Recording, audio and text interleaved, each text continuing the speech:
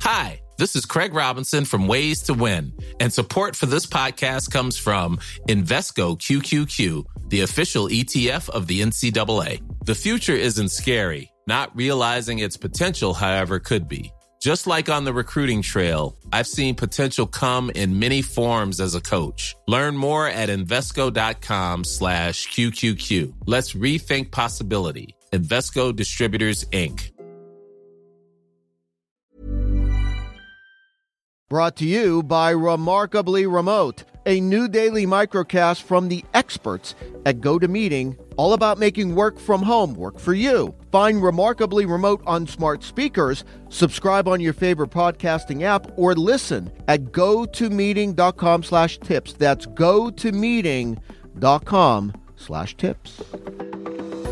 We are now at episode 301. This is Weather Insider for Monday, April 27th. Make sure you subscribe on Apple Podcasts and never miss an episode. I'm meteorologist Bernie Rayno. Well, a little break from the severe weather in the southern plains. Oh, by the way, no break across New England. Accumulating snow mostly in the higher terrain in northern New England, and just a damp, dreary, ugly Sunday across much of the Northeast. We're going to improve things as we go through the afternoon and evening on Monday. Tuesday's a little better, and then, wouldn't you know it, more precipitation arising Wednesday, Thursday, and into Friday. More on that in a second. But nice weather for the most part across the southeast, south central. But we have a pretty strong upper level low that is already pushing into the northwest. That is going to dive southeast Monday night and Tuesday. And look out. Here we go again in the southern plains states. Severe weather.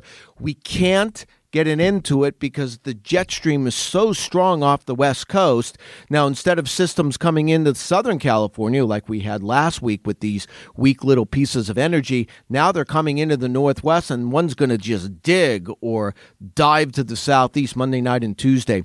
Strong line of thunderstorms get going Tuesday afternoon from about Peoria, Springfield, all the way toward Oklahoma City. And those thunderstorms, you're going to watch them barrel to the southeast Tuesday night and Wednesday. Look out. Lots of damaging winds with these thunderstorms. Dallas, Waco, Little Rock, Shreveport. And those thunderstorms will likely survive all night and move right toward the Texas-Louisiana coast Wednesday morning. Then the northern edge of that front moves toward the south central, or I should say the southeast, and parts of the Midwest as we move through Wednesday night. There's going to be some strong winds and some flash flooding with that.